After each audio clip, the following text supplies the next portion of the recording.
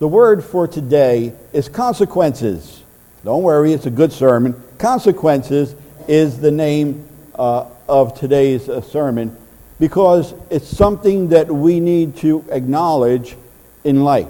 There are consequences to everything that we do. How many of you know there's consequences to everything you do? There used to be a game show called Truth or Consequences. How many of you have ever seen that one? If you got the answer right, that was truth, and you were rewarded. If you didn't get the answer right, there was consequences of whatever. It was funny things that they did. But with God's word, there's consequences are not funny when it comes to disobeying or doing the things that God says stay away from or don't do. Those consequences are not funny; they're serious, and so we have to understand that our lives can be filled with blessing or filled with consequences. How many of you want to be blessed? We want our lives filled with blessing, don't we? I don't look forward for a consequence each day. Do I look up? Does anybody wake up and say, "Oh, I'm waiting for my consequence this morning"? No, I'm saying I'm looking for my blessing this morning. Amen. How many of you woke up looking for a blessing from God and to give God a blessing, to be a blessing to the Lord? You see, consequences are negative results. It's the unpleasant and difficult results of previous actions. Things that we do, things that we did, bring forth fruit, bring forth results.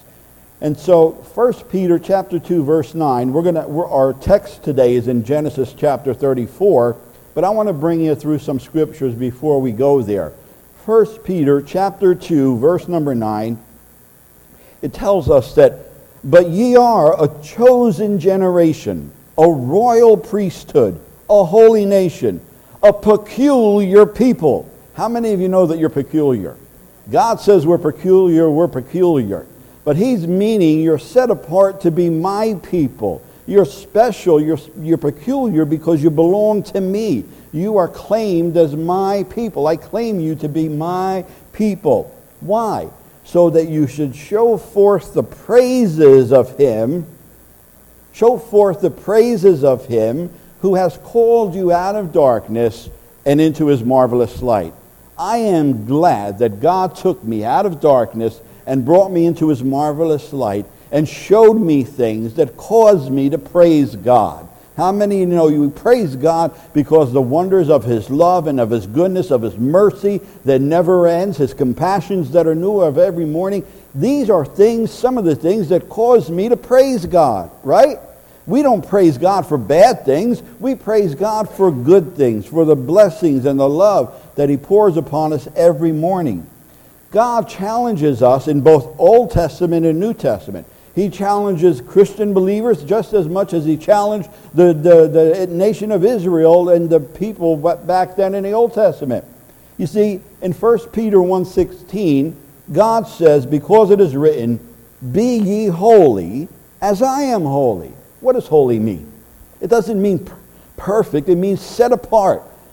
Be set apart to live your life for me. Allow me, God is saying, and be holy. Allow me to work in you and live through you. Be a vessel of honor that I can work through you, so that you show yourself to be set apart in this generation. How many of you know God is set apart from everything and everyone else? God is not like you and me. We need to be like God. And so God says, "Be ye holy, for I am holy." He's challenging us to allow him to work in our lives so that he can fashion us and mold us to be more like him. Is that a good thing? Is that a good thing? Because how many of you know that on our own, we can't make ourselves be like God? We cannot do it. We don't know how. We don't have a clue how to be like God. I mean, some people think they know, but they don't know. And so when we allow God to say, "Lord, work in me so that I can be more like you," right? I must decrease, he must increase. And so even in Leviticus, see, what is quoted in the New Testament was said way back in the Old Testament in Leviticus 19:2. "Speak unto the congregation of the children of Israel and say to them, You shall be holy, for I, the Lord your God, am holy." You see, God is the same yesterday, today, and forever. Is that wonderful that God does not change? In the Old Testament, he said, be holy because I'm holy. And in the New Testament, he didn't change. He said, be holy because I'm holy. And so God challenges people throughout the ages, from generation to generation to generation to generation. The call, the challenge remains the same. Be holy. Be set apart. Come on, live for me. Allow me to work my work in your life. Be an open vessel for the Lord. Amen? How many of you love to be an open vessel for God to work in our lives? We all do. I know that. You know, Proverbs chapter 4, verse 13 says, take fast hold. Take a good grip on instruction. And don't, instruction meaning the Word of God, the Scriptures. Take fast hold of God's Word. Take fast hold of the Scriptures and don't let go. It says, keep it, for she is life. God's Word is wisdom. God's Word is instruction. God's Word is knowledge. And if we hold fast to God's Word, it brings life to us. Jesus says, I am the way, the truth, and the life. Jesus said, I've come that you may have life and have it more abundantly. Jesus didn't come to take life from you. He didn't come to zap life from you. He come to inject life into your life, into our lives. And Jesus says, I come that your joy may be full. How many? Jesus says he's the joy bringer. God wants our lives to be blessed, filled with joy, filled with blessing, but it happens when we make a decision to take firm hold of God's Word, hide it in our hearts, and say, yes, Lord, let your Word change me and transform me, because I need you in my life. I desire you and want you in my life. One book of the Bible that a lot of people avoid is Deuteronomy chapter 28. We're not going to go through that, but Deuteronomy chapter 28 has 68 verses. And it's the chapter of blessing and of cursing. Now, God is a God of love. God loves us. I mean, there's no doubt, no question, God loves us.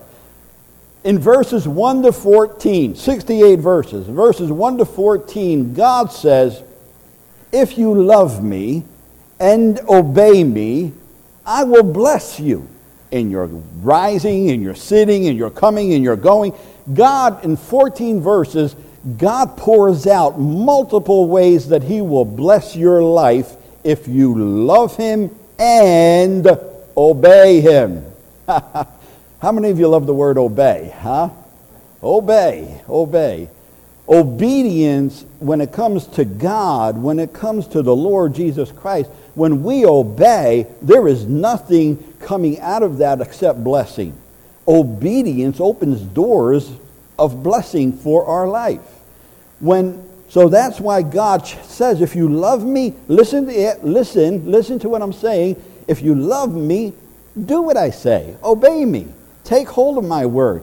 Because why? Because God's choice, God's desire is to bless your life in multiple ways. In those verses, he says he'll take all sickness away from you, poverty away from you. God wants to bless your life. God is radical. God does things like nobody else can do. And so God says in those verses, in verses 1 to 14, walk with me, live with me, abide in me, and I will bless you if you do what I'm telling you to do. God leads us because he loves us. He loves us and wants to bless us if we do what he says. We can't be hearers only, but doers. Now, from verses 15 to 68, if my math is right, that's 53 verses. 53 verses speak of if you do not obey, if you disobey, all these curses. Read it, not now, read it. From verse 15 to 68, if you do not obey, this curse will come upon you, this will come upon you, this will come upon you. You'll be wanting, you'll be lacking, you'll be sick, you'll be this, you'll be that. Nobody wants to hear that in the Christian ranks. Oh, don't talk to me about cursing. No, God talks about cursing. God does not want you to be cursed. God does not want you to live under a curse, because one of the things that we learned on a Wednesday night, if you come on Wednesday night with a great teaching, one of the verses that Donna brought out was Proverbs 26:2. A curse cannot alight without a cause. And a curse cannot come unless we do something that allows it to come. And God says, if you disobey me, that's allowing something to come to cut you short or rob you of the blessings that God has for you. But God doesn't want you to be cursed. God came to be a blessing. Jesus Christ shed his blood for you, but Jesus himself says, if you love me, obey me. If you love me, keep my commandments. Jesus didn't do away with the Old Testament. He fulfilled it and confirmed it.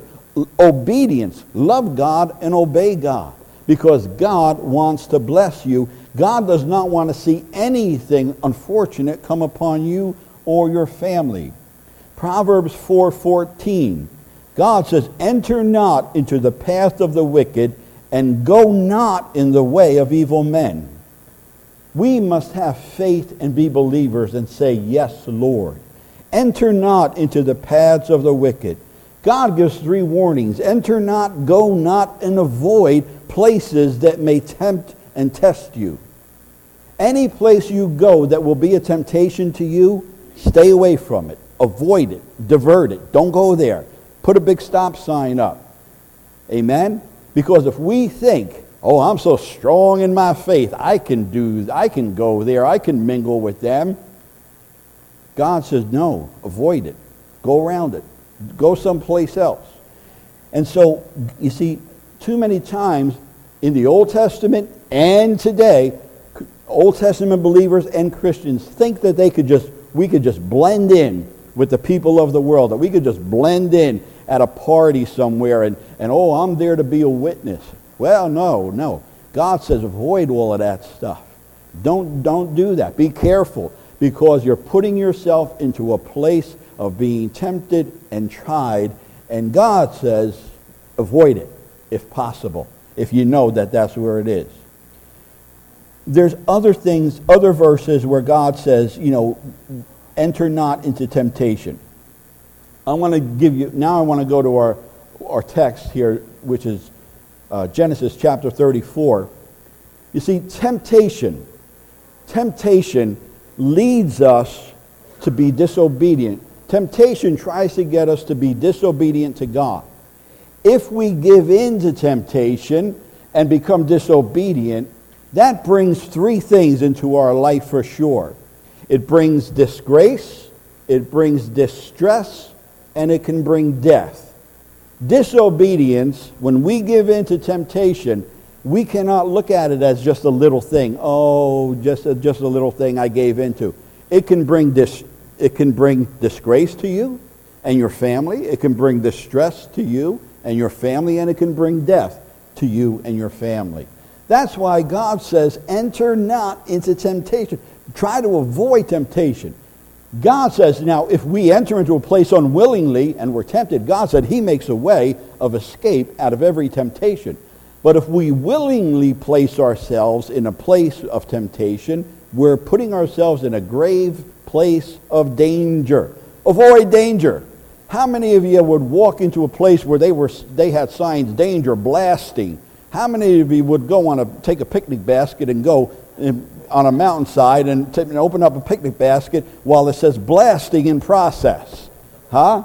You wouldn't want to go there. Why? Because at any minute, boom, that dynamite could go off, and there goes your picnic, and maybe you too, your picnic lunch. So you wouldn't go somewhere where there's danger signs posted, would you? You would avoid that. There's many other places to go, aren't there? And so when God's word says, enter not into temptation, we've got to be wise and know God's word and say, okay, what is it that I need to avoid? What are the danger signs I need to look for in life that I need to avoid?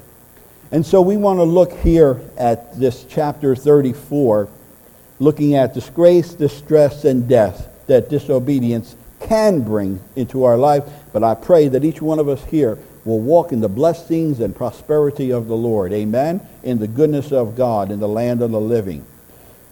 Dinah, Dinah she was a teenager. How many of you know what teenagers are like? Especially, well, she was a teenage girl, all right? She was around the age of 13, 15, something like that, 13, 14, 15. But she was born as the daughter of Jacob. Her father was a man of God. Her parents, her family was a godly family, right? And so here's Dinah, a 13-year-old teenager. You know, we need to make our homes God exciting. You know, not just God friendly, but God exciting.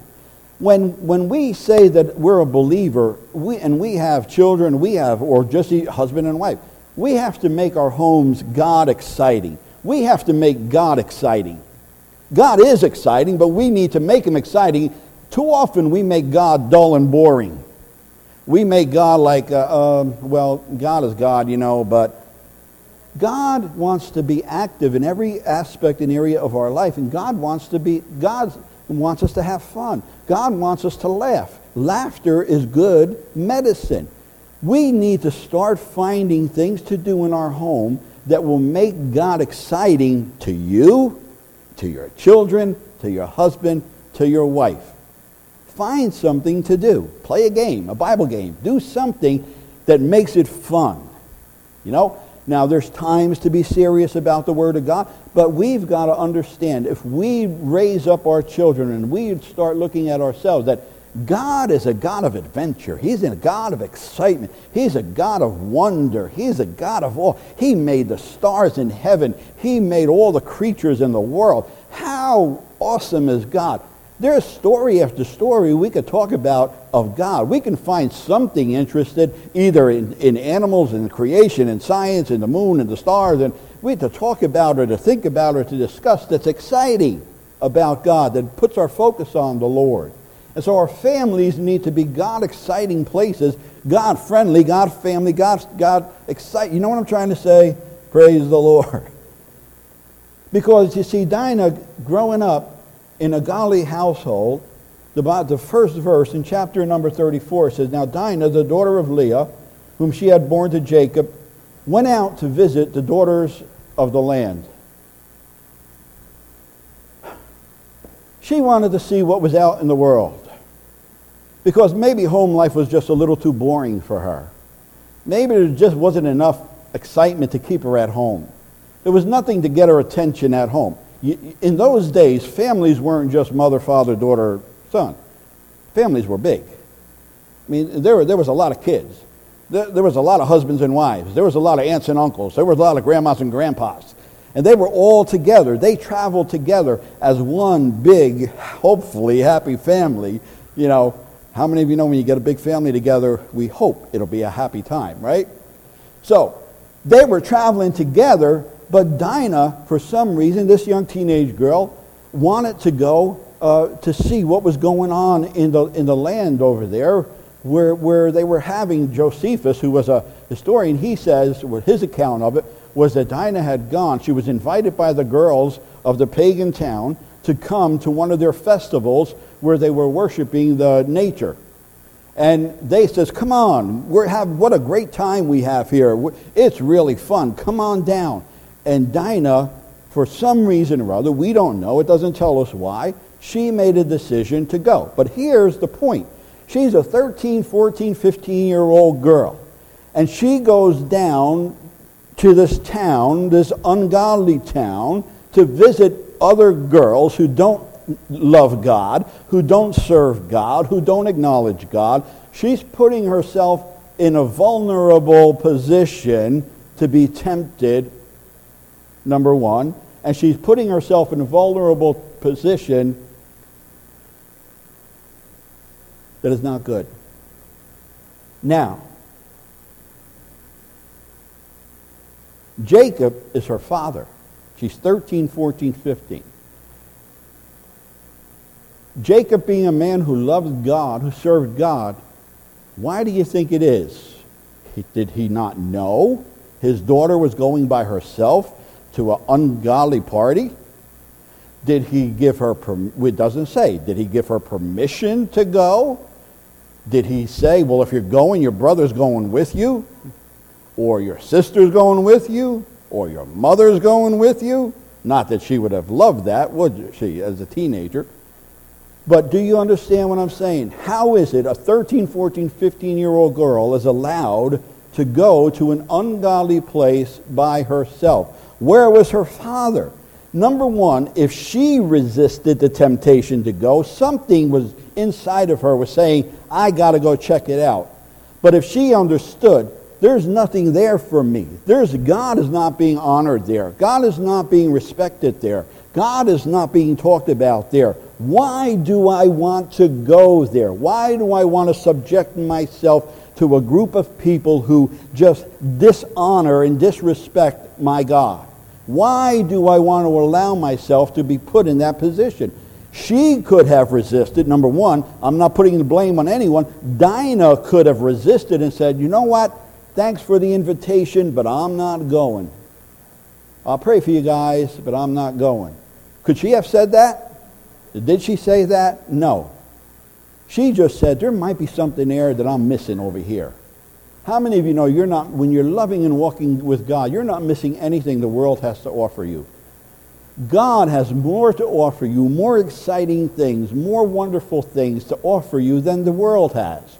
The world has nothing, believe me. I walked in the world for 33 years. I lived and tried everything in this world has to offer. And there's nothing in this world that is more exciting and thrilling, that offers me more than God's Word, than living and walking with God.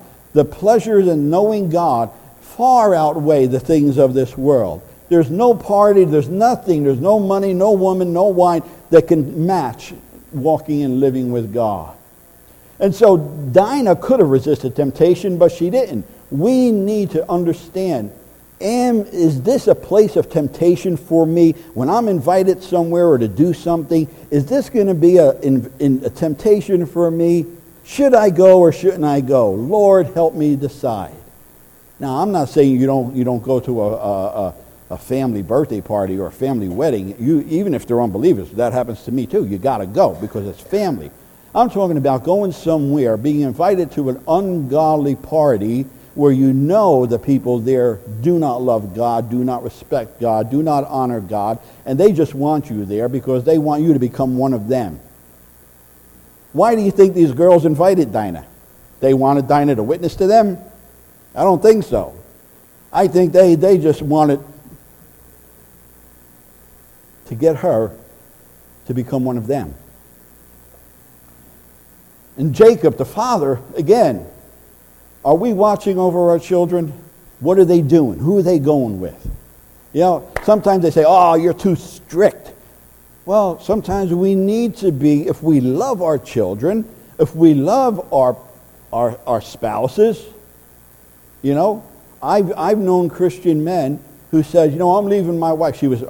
The wife was pregnant. He said, I'm leaving my wife because we're going somewhere. We're going on a trip with these guys over there. I said, how could you leave your wife who was pregnant and expecting any day? You're going to go on a trip with these guys? What are you thinking? Where are you going?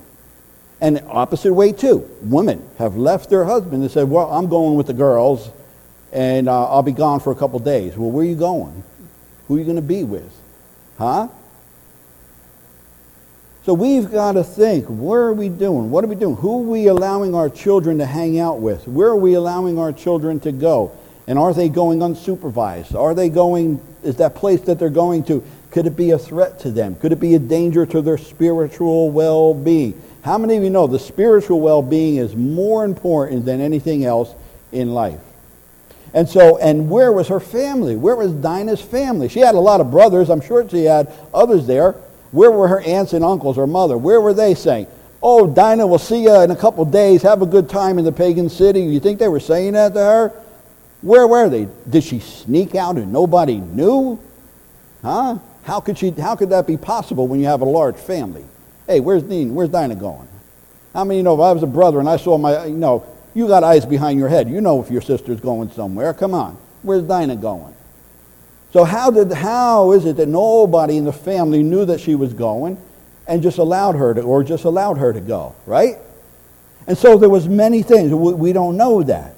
And so the Bible tells us if we obey God and have His Word in our heart, we understand we need to be responsible to God to walk in his ways and not be tempted by the things of this world, because our choices, my choice, your choice, affects not only our life, my life, but my choices are going to wind up affecting my wife, my mother-in-law, my family. And your choices affect not only you, but they affect your family, your people around your life in many ways.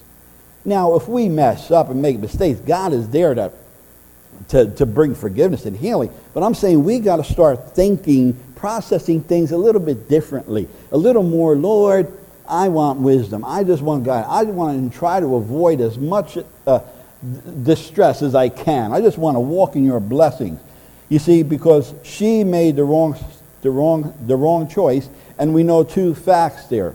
That she shouldn't have been there, and she made the choice to be there. Her father and family just didn't seem to care or know that she was there.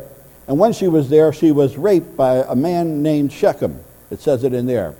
That he saw her and took her and raped her. Now,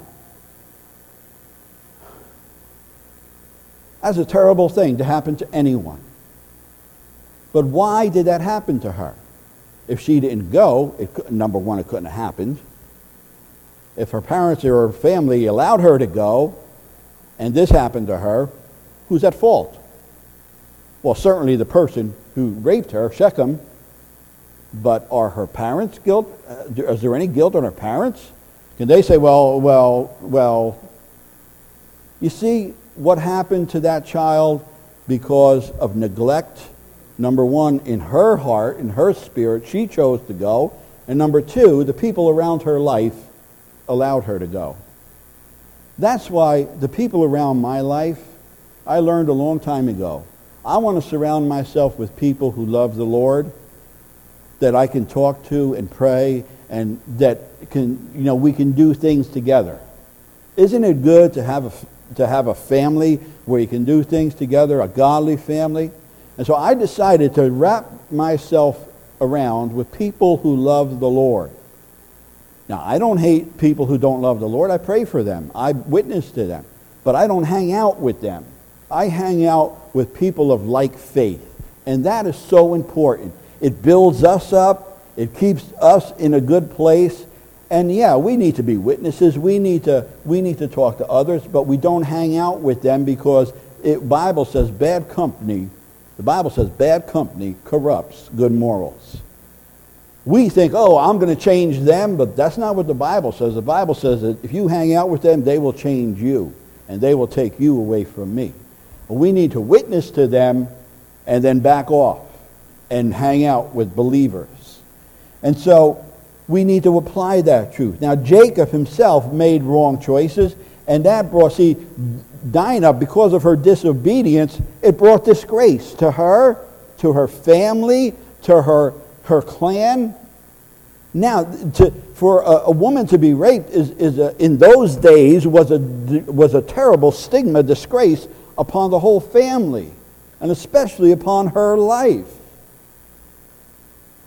Does God still love Dinah? Of course he loves her. But now are there going to be consequences because she wanted to go see what was going on at that party?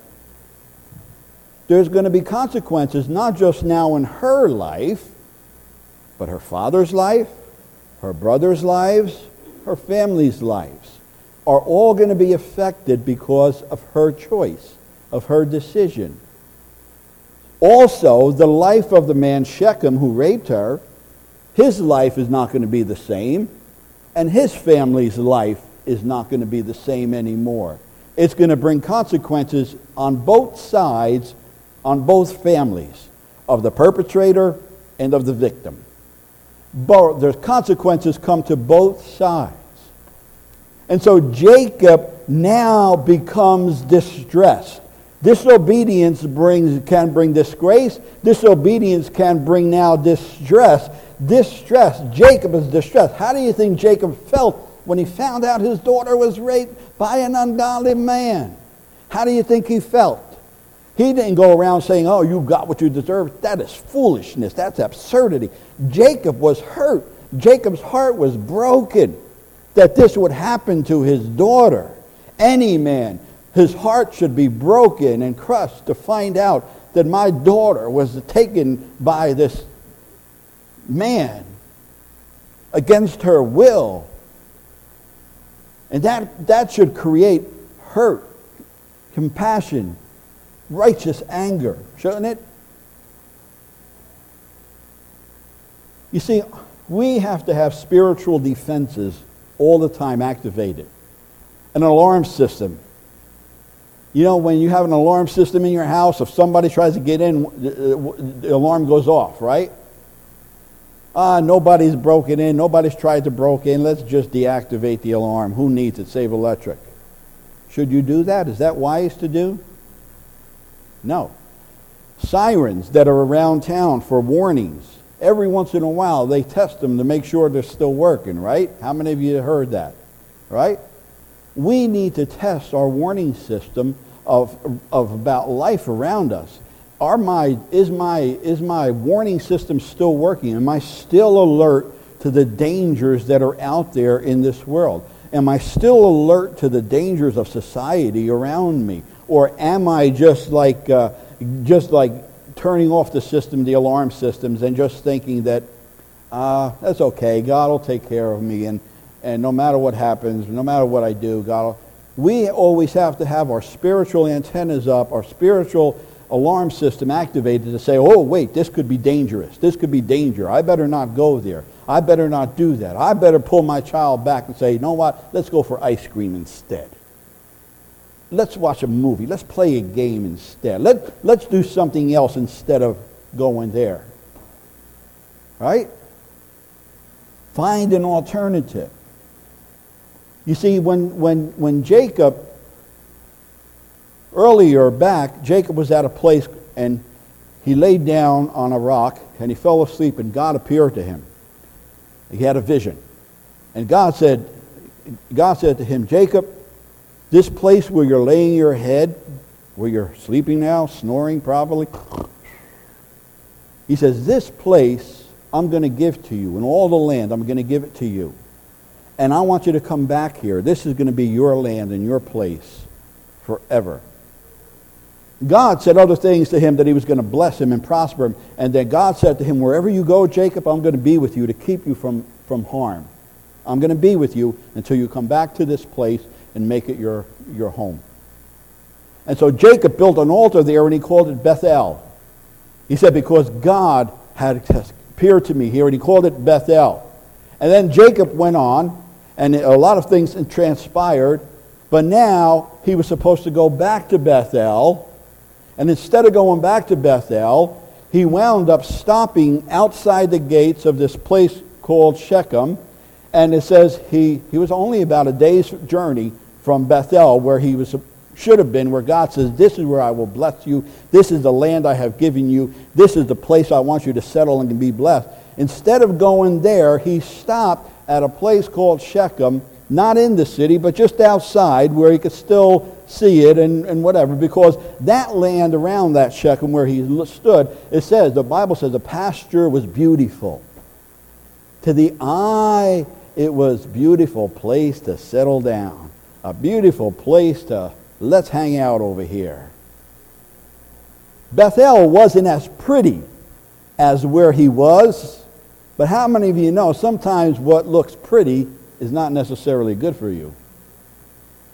Now, my wife is pretty and I know she's good for me. Hallelujah. But what I'm talking about is in the natural realm. Sometimes we look at the world and we say, oh, this looks nice. What a nice place. But God says, no, I didn't want you to stay there. This is where I said to come and be blessed.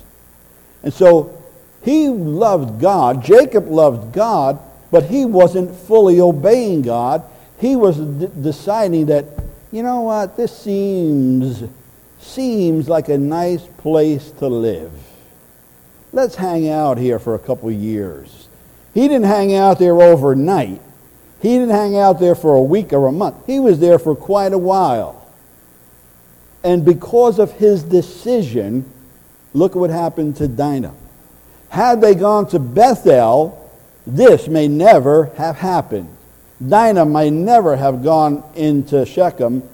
She may never have been raped by the man. And everything else that is about to follow may never have taken place. But because Jacob wasn't a bad man. He loved God. He wanted to do. But we must understand, we can't obey God halfway or partially. We've got to obey God in all things, every way. We've got to be sold out to Jesus and say, Lord, I want to do it right. I want to go into this wholehearted and fully and totally. And I want to obey all the scriptures, not just pick and choose what I think. And the other ones, well. So we got to be obedient to the Word of God. And so he never should have been there, because previously he met his brother, and he says Esau, and he said, Esau, he said, you go south. He said, you go south, and I'll be there, and I'll follow you shortly. And he says, well, let me leave some of my men with you. No, he said, you just go. He said, I got plenty. You just go, and I'll catch up with you in a little while. And I'm not going to get into the whole story, but Esau left. And instead of following Esau went south. Where did Jacob go? North. Opposite direction of where he said he was going to go. He wasn't truthful to his own brother. Go ahead, you go south. I'll be right there. I'll catch up with you. I'll be see you a couple minutes. Don't worry. He took off, got out of sight, and then he said, I'm going the other way. And then he cut across, and he wound up at this place called Shechem, a place he should never have been at. He shouldn't have been there because he was supposed to go follow his brother. God told him, come back to Bethel, and I will bless, and then this is your land. But he goes to a place called Shechem, and not only does he go there, but he purchases land from Hamor, who was the owner, purchased it, bought it from him, when God says, this land here, I'm giving it to you.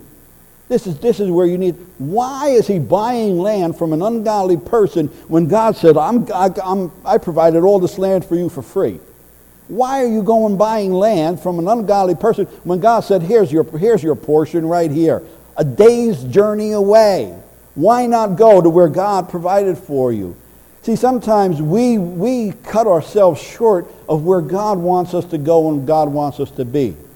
God wants you to be here at Bloomsburg Community Church because he wants to bless you and prosper you.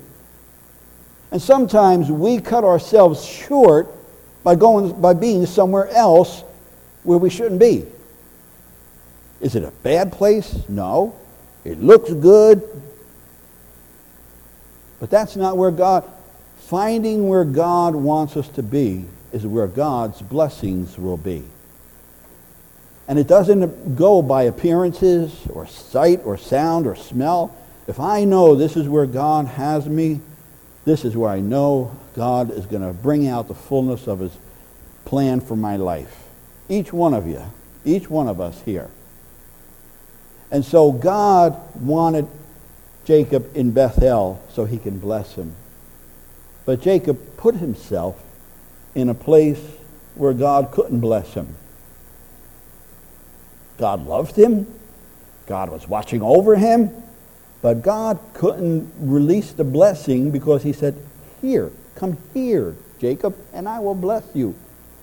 And so Jacob went there, and you see what happened. And then Hamor comes to Jacob and says, Jacob, your daughter Dinah, she's in Shechem. My son raped her, and he loves her and wants to marry her, but we still got her in Shechem. And so I want to talk to you, Jacob. Hello? Your son raped my daughter. You still have her in your town, and you're coming here to tell me that your son loves her and wants to marry her, and you're coming to ask my permission? Bible says Jacob said nothing. He kept quiet. How does a father keep quiet when a man comes to him and says, we've got your daughter in our town. My son raped her, but you know what? I think he loves her, and I just want to come to talk to you about the matter, see how we can work this out. And Jacob was silent. Foolish. Sin needs to be confronted. Unrighteousness needs to be confronted. Acts of violence like that need to be confronted and talked and dealt with. That's not a time not to say anything. It's not a time to be silent. We need to speak up when we've been violated. When someone in your family's been violated, we need to speak up for righteousness' sake and not be silent. The Bible says he was silent. Why? Because he knew that his clan was smaller than at Shechem, and maybe he was afraid that if he said anything, that there would be a war and his family could now be wiped out. There must have been fear, because why didn't Jacob respond to this guy? Why didn't Jacob answer him? This is his daughter. This is his little girl. This is his child. Why didn't Jacob respond to this guy? How dare you come to me and tell me you have my daughter in your town? Bring her here to me now. Release her and bring your son, that son of yours, with him so that he can face the consequences of his actions. But he didn't say that. And Jacob waited for his sons to come in.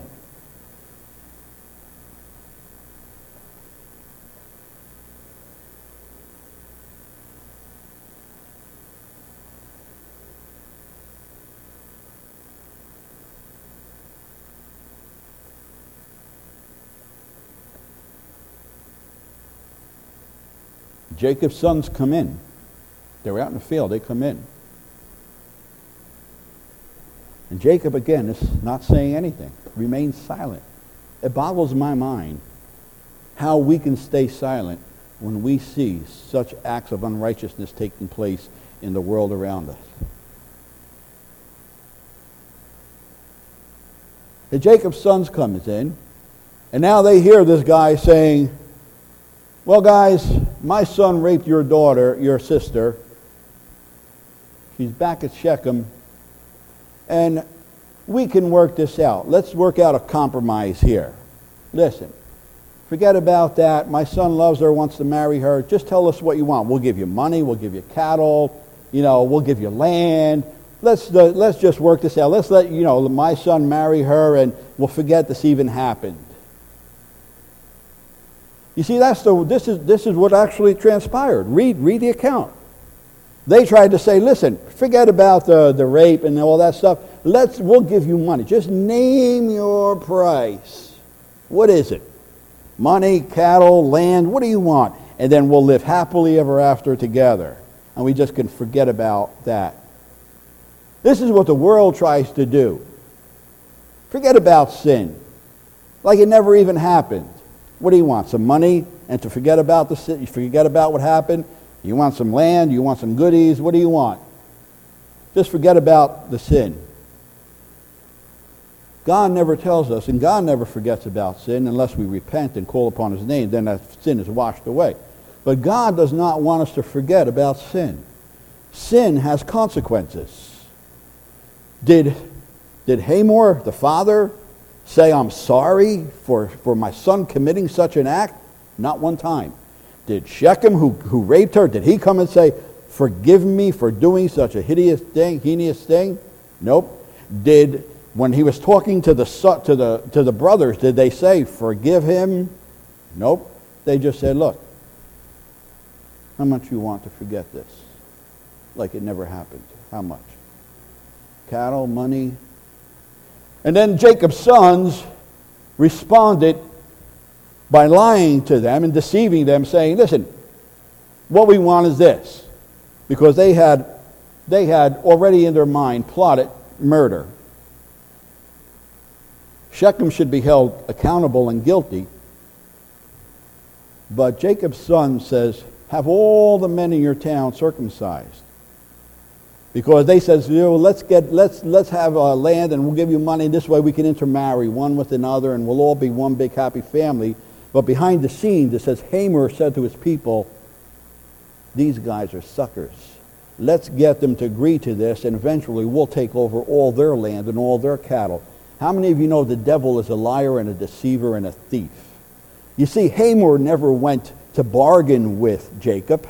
He went to deceive Jacob because his ultimate goal was to get Jacob to give in to him and schmooze him with money or something, and eventually Hamor, who had more men than him, would eventually take over all that he had. You give in to the temptations of the devil, and the devil will eventually try to rob from you everything, take from you. The thief comes to steal and to kill and to destroy. Jesus said, I've come to you might have life. Seek ye first the kingdom of God and his righteousness, and God will add everything to you. Do not bargain with sin.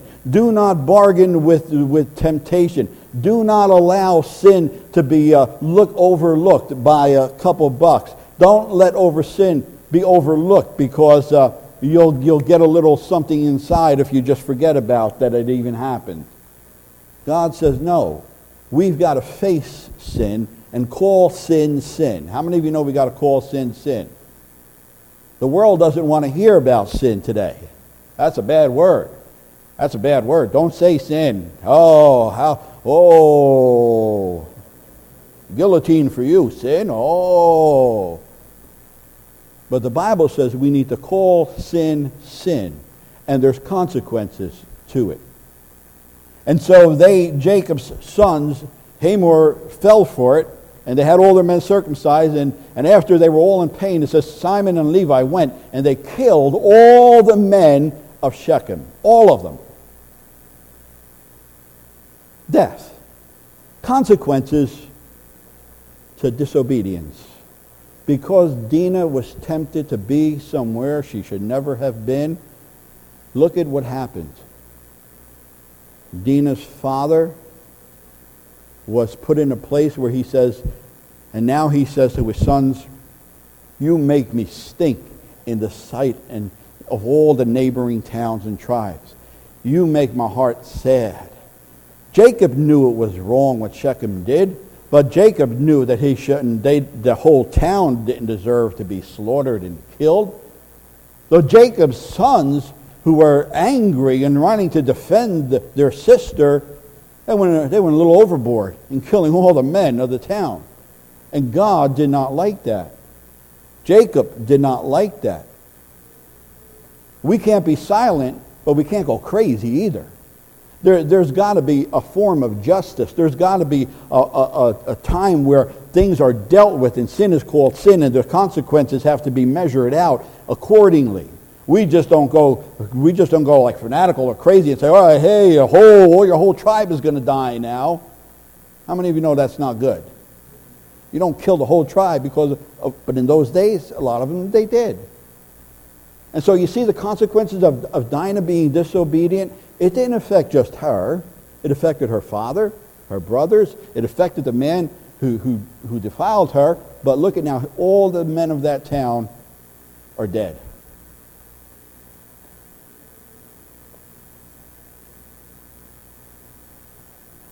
That's why God says, you see, and then after all those men were killed, Jacob says, what did you guys do? Now the towns around are going to hear about this, and they're going to come and kill us. But the Bible says God spoke to Jacob and said, Jacob, get your family, get them out now, and take them to Bethel, where I told you to go in the first place. And he got his family. They packed their bags quick, and they were headed towards Bethel. And the Bible says God withheld all the towns around from attacking him and taking vengeance upon him. It says God stayed their hands from overtaking him. Because that action that Dinah did not only caused Jacob distress, not only caused their brothers to commit a heinous crime also in killing all the men, and it caused Jacob now to get up and finally go to where he should have been in the first place. The thing is this, God wants to bless your life. He loves you. He wants to bless you, take care of you, watch over you, and protect you. He just says, love me and listen to me. Walk in my ways. It's not hard. I'll help you. That's why God gave us the Holy Spirit. I'll help you live for me. I'll help you walk for me. And living for me should be fun. It should be joy. It should be gladness. It should be good things. But if we allow ourselves to give way into temptations then there could be consequences. I'm not saying things like this are going to happen, but there are some consequences to what we do that have to play out in our lives. God's still there. He loves us. He's still with us. He'll still lead us and guide us. But there are consequences to sin. If a man commits a crime, do you think he's not going to go to jail just because he says, I'm a Christian and God, Jesus loves me? No. There's consequences to your actions. Right, Joe? You're a police officer. You commit a crime. You can't just say, well, I believe in Jesus. You can't put me in jail. No. You committed a crime. You do the crime. You pay the time. How's it go, Joe? Right? Do the crime and pay the time. Is that right? Something like that. Anyway, you know what I'm trying to say. And so there's consequences. And God says, I'm trying to get you to walk with me and follow my way so that you can avoid stuff like this. You can avoid distress. You can avoid disgrace. You can avoid, extreme cases like death. So God doesn't want us to walk through life being distressed and frustrated and worried. God wants us to enjoy him, to know the wonders of his love, his care for us. You see, God wanted to bless Jacob all the way through to Bethel, get him to that place and say, here, now let me show you my blessings. But because he once stopped here, God says, what are you doing? Knucklehead, what are you doing? Why are you staying there? God didn't say that, but God is saying, why are you putting yourself there? Get out of here. Come over here. Huh? And so if we listen to the voice of the Lord and guidance and be wise and ask God for wisdom and guidance, he will guide us. He will lead us. We don't have to be afraid. We just have to say, Lord, you're my shepherd. I'm your sheep. Guide me. Lead me. Lead me on, O King Eternal. Lead me on. And God said he'll lead us in paths of righteousness. He said he'll lead us beside still waters. He'll lead us beside green pastures for his name's sake. He'll prepare a table before us in the presence of our enemies. Amen. And when we walk through the valley of the shadow of death, he says, be not afraid, for I am with you. You see, we have a glorious Father, a glorious God who loves us, watching over our lives for good. He doesn't want us to get caught up in all of that other stuff. And so what we're saying is love God, obey God the best you can. Just look to him. God will help you. God will lead you. God will guide you. God will take care of you. It's a good message, but we got to understand there are consequences if we do things we know we shouldn't do. God will forgive us. God will help us.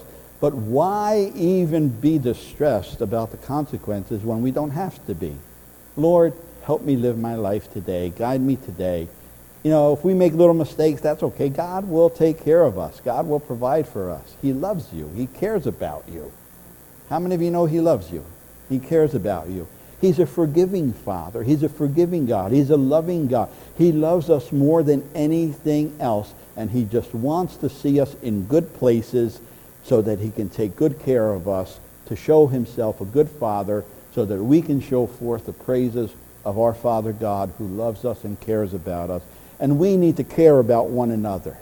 We need to care about one another. And we need to have fellowship with one another, so we have fun things to do, so that God is exciting, God is fun, God is happy. We learn about God and grow together, but we can do so in a way that makes us, I want to be there. I want to learn more about God. I want to be in fellowship with these people. Amen?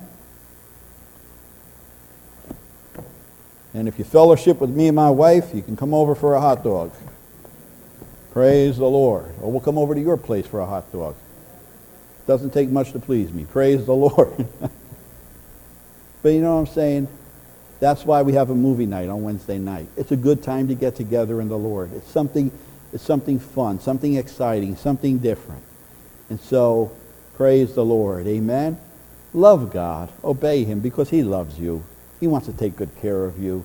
Don't be tempted. Don't listen to the lies of the world. Believe God. He loves you. He loves you. He loves you. Stand with me this morning.